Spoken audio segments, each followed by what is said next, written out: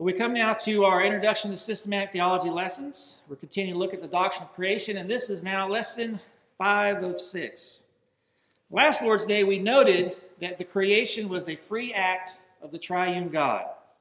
All three persons of the Godhead, the Father, the Son, and the Holy Spirit, were and are involved in creation. And we also noted that God was under no compulsion or necessity to create. He did not need to create us because he was lonely. He did not need to create us to complete him. There was no deficiency in God that required him to create. And if you want to say that creation was a necessity, you can, at least in the sense that God willed it necessary in order to execute his decree. Creation came about by the mere sovereign will and pleasure of God. Again, Paul stated in Acts 17, "The God who made the world and everything in it, being Lord of heaven and earth, does not live in temples made by man, nor is he served by human hands, as though he needed anything, since he himself gives to all mankind life and breath and everything." Now, I believe this point of understanding that creation is a free act of God is important because it guards us against so much nonsense today coming from those who want to compromise the creation account with various theories made in the name of science. It's not as though creation was just there and God just kind of stumbled upon it and decided, well, am I going to do anything with this? And if so, what?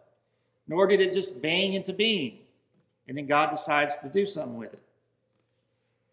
Well, our confession goes on to state, because our Bible states, that it pleased God, quote, "in the beginning to create or make of nothing all things therein, whether visible or invisible, in the space of 6 days, and all very good."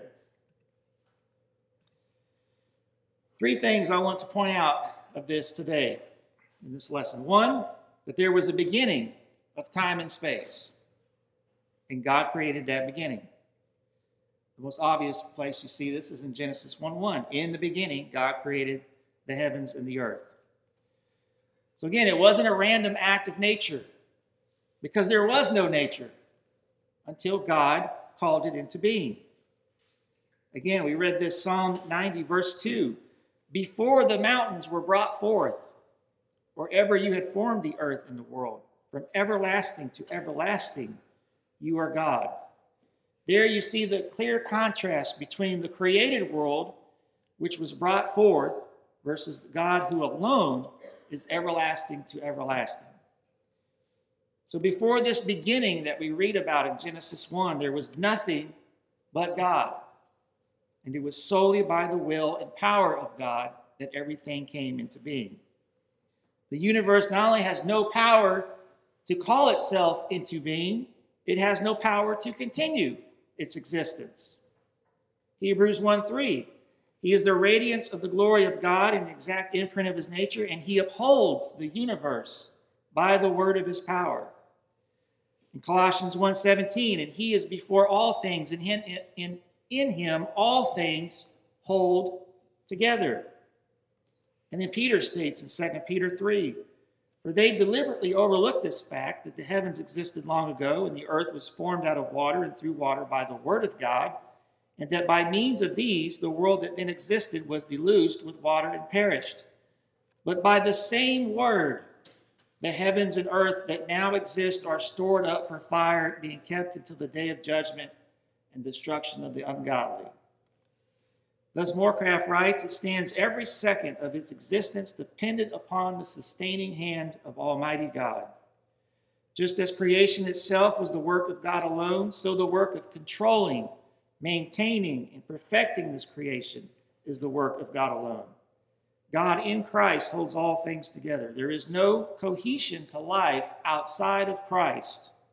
Without him, things fly apart. Christ moves all things along by his powerful word to their appointed goal," Hebrews 1:3.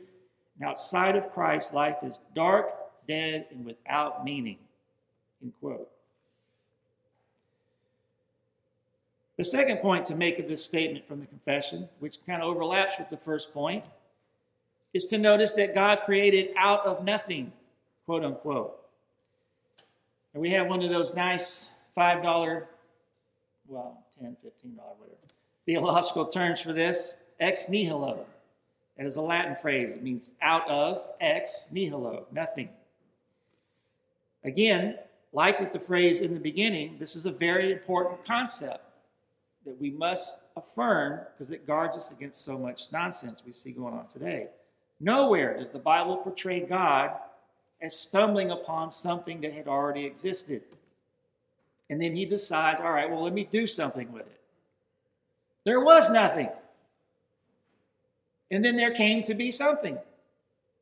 And there came to be something out of nothing, not because nothing exploded and formed itself, which people actually believe, which just boggles my mind, but because God, who has always been, spoke or thought everything into being. He thought it into existence. Calvin writes, when God in the beginning created the heaven and earth, the earth was empty and waste, which he did, by the way. God created it that way initially. But he moreover teaches by the word created that what before did not exist was now made. For he has not used the term yatsar, which signifies to frame or forms, but bara, which signifies to create. Therefore, his meaning is that the world was made out of nothing. Hence, the folly of those is refuted who imagine that unformed matter existed from eternity and who gather nothing else from the narration of Moses than that the world was furnished with new ornaments and received a form of which it was before destitute. This indeed was formerly a common fable among heathens who had received only an obscure report of the creation and who, according to custom, adulterated the truth of God with strange figments. But for Christian men to labor in maintaining this gross error is absurd and intolerable. Let this then be maintained in the first place, that the world is not eternal, but was created by God. End quote. And we see this expressed over and over again throughout Scripture. Just in the creation account alone, notice what we read over and over again. Genesis 1, verse 3, and God said, let there be light, and there was light. Verse 6, and God said, let there be an expanse in the midst of the waters, and let it separate the waters from the waters. Verse 9, and God said, let the waters under the heavens be gathered together into one place, and let the dry land appear, and it was so. Verse 11, and God said, let the earth sprout vegetation, plants yielding seed, and fruit trees bearing fruit in which is their seed, each according to its kind on the earth, and it was so. Verse 14, and God said, let there be lights in the expanse of the heavens to separate the day from the night, and let them be for signs and for seasons and for days and years, and let them be lights in the expanse of the heavens to give light upon the earth. And it was so. Verse 21, and God said, let the waters swarm with swarms of living creatures, and let birds fly above the earth across the expanse of the heavens. Verse 24, and God said, I hope you're getting the point. Let the earth bring forth living creatures according to their kinds, livestock and creeping things and beasts of the earth according to their kinds. And it was so. And then verse 26, then God said, let us make man in our image after our likeness. And let them have dominion over the fish of the sea and over the birds of the heavens and over the livestock and over all the earth and over every creeping thing that creeps on the earth. So God created man in his own image. In the image of God he created them, male and female he created them. Notice the pattern. Notice the wording you see over and over again. And God said, and then God said, and then it was so. It was so because he said it. You see this affirmed elsewhere outside of Genesis. Hebrews 11:3, by faith we understand that the universe was created by the word of God, so that what is seen was not made out of things that are visible. Notice, there wasn't something there, visible, and then God reshaped what was there. But rather, what is seen was not made out of things that are visible. In other words, it came out of nothing. And it came into being solely, quote, by the word of God. Psalm 33, verse 6, by the word of the Lord the heavens were made, and by the breath of his mouth all their host. He gathers the waters of the sea as a heap. He puts the deeps in storehouses. Let all the earth fear the Lord. Let all the inhabitants of the world stand in awe of him. For he spoke, and it came to be. He commanded, and it stood firm. Now, I want to add a little side note here regarding this phrase, God said. I don't think it's necessarily the case here that this is referring to an audible sound, as if, if you had been there, you'd have heard a big loud voice, like a loudspeaker or something. That doesn't seem to be the emphasis here in this text. Russell Grigg, over at Creation Ministries International, which we've got some friends over there, makes a very interesting observation here. And just bear with me, this quote is a little lengthy, but I believe what he says here is very important. And it ties into what we've been seeing so far. After pointing out this pattern of the words God said throughout the first chapter of Genesis, he states, there are 3 other times mentioned in Genesis chapter 1 when God spoke, verses 22, 28, and 29. In the first 2 of these, God addressed himself to his created beings and commanded them to be fruitful and increase in number. And in the last one, God specified the food for humans, birds, and animals. Possibly God spoke through the mechanism of instinct when he was addressing the animals, and audibly when he was addressing man, so that man would hear what these instructions were. On the other 8 times of creation, when God spoke, what he said did not need to be audible. In fact, on the 8th occasion, let us make man in our image, God appears to be speaking to himself, or at least among the members of the Trinity. On this occasion, and therefore on the other 7 occasions as well, God's speaking was equivalent to God's decreeing, or God's willing. In other words, the word of God and the will of God are here synonymous. God willed the creation to take place, which occurred in 8 separate stages spread over 6 successive days. These stages are marked for us in Genesis chapter 1 by 8 separate quote-unquote words from God, introduced each time by the formula, and God said, and then God said. But in essence, they are the putting forth of God's will on each occasion to accomplish his purpose with no other reason or cause than that he desired it to happen. All this means that God did not use any evolutionary processes to bring about creation. In the first place, creation by definition has to be instantaneous. It cannot be a process. In the second place, the idea called theistic evolution, that the omnipotent, omniscient, omnipresent God will use a method of random copying mistakes to form his creatures, not only makes a lie of what God himself has stated, but reduces God to the level of man's ingenuity. Creation was a series of specific and immediate acts of God brought about solely by his word or his will. The significance of this for man is overwhelming and highlights the reason why there is so much emphasis by men today with godless theories of evolution. Evolution seeks to do away with God as creator. But the target of evolutionary philosophy is much wider than this. It is to do away with God as moral lawgiver and God as the ultimate judge of all the earth. The reason for this is that the creation of man and the world by God established for all time, God's right to set the rules by which man should live. The creation shows not only that God has the right to pronounce his laws for holy living, but also that God has the authority to set the penalty for those people who choose not to obey his laws. So what does all this have to do with God's having created the world by the exercise of his will expressed by his word? Just this.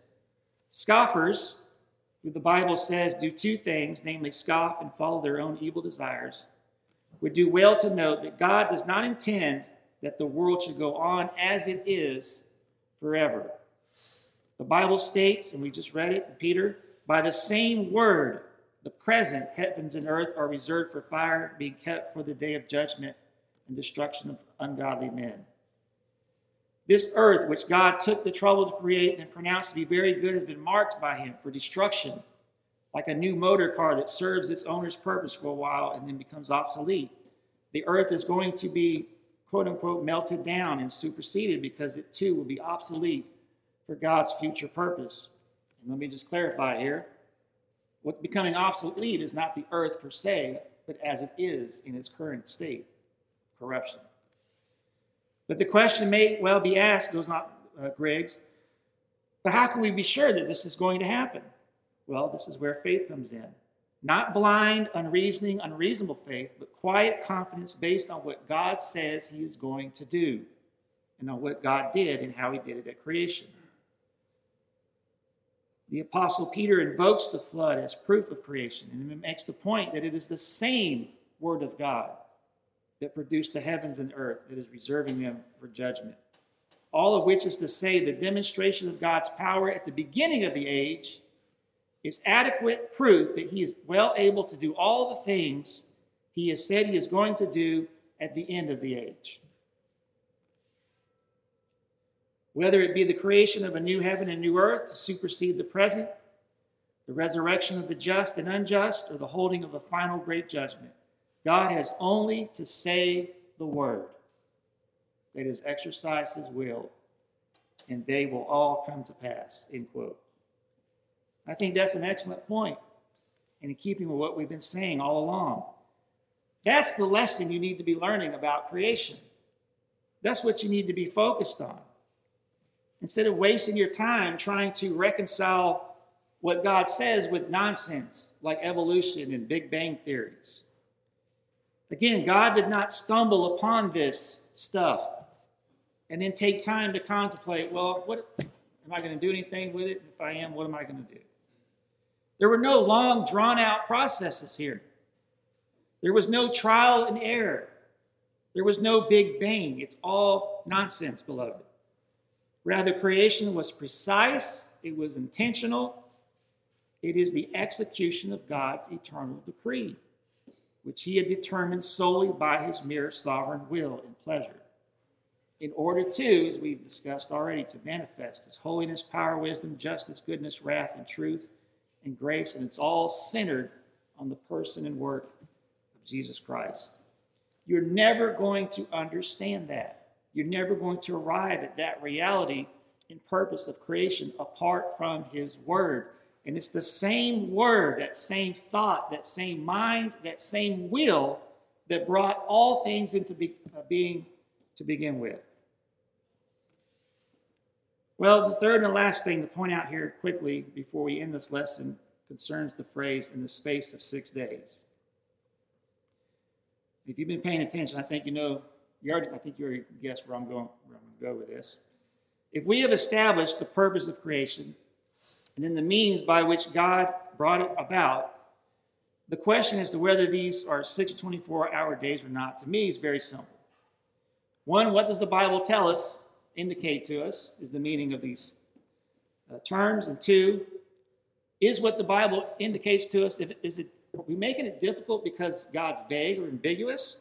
Or is it because we're coming at this text with an agenda?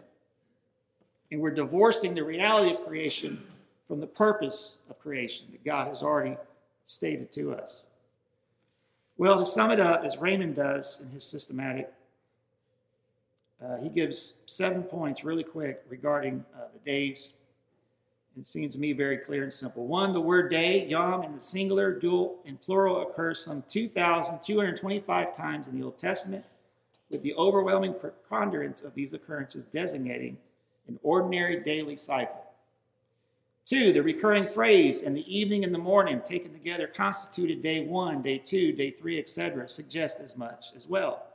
The qualifying words "evening" and "morning" attached here to each of these recurring statements occur together outside of Genesis in 30 verses, and in each instance, these words are employed to describe an ordinary day.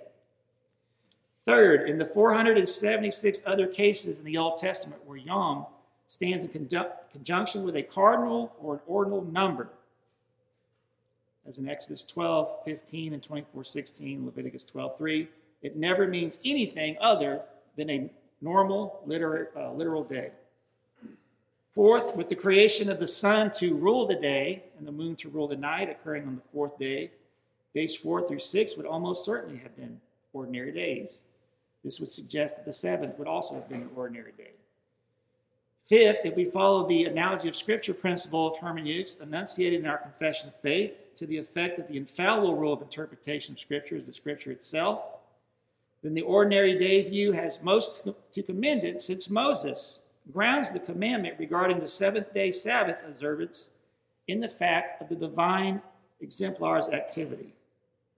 We quote it every week. In 6 days the Lord made the heavens and earth, the sea and all that in them is, but he rested on the seventh day. Therefore the Lord blessed the Sabbath day and made it holy. That becomes our pattern.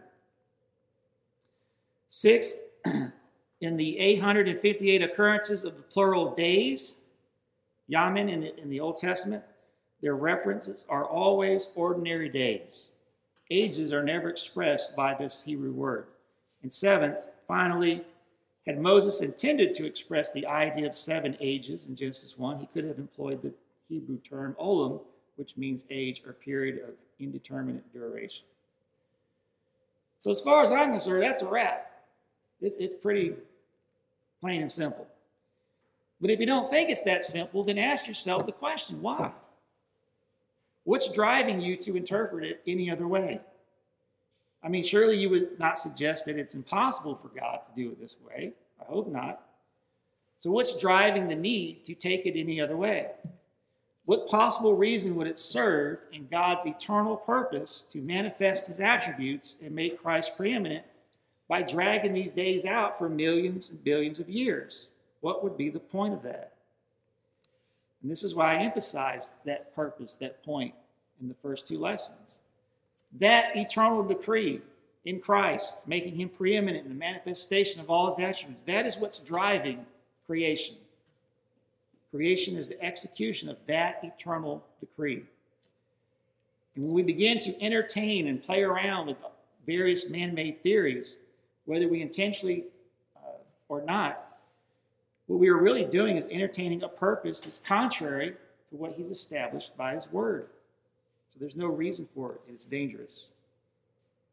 And as we have already noted in a previous lesson, many of those who advocate evolution and Big Bang are very explicit in their anti-God, anti-Bible agenda. So why are we playing around with that fire? When we do so, we are getting away from God's stated, intended purpose. And my clock is blinking. So we'll end there. And then, Lord willing, next Lord's Day, we will then transition into highlighting specifically the creation of man and the significance of that.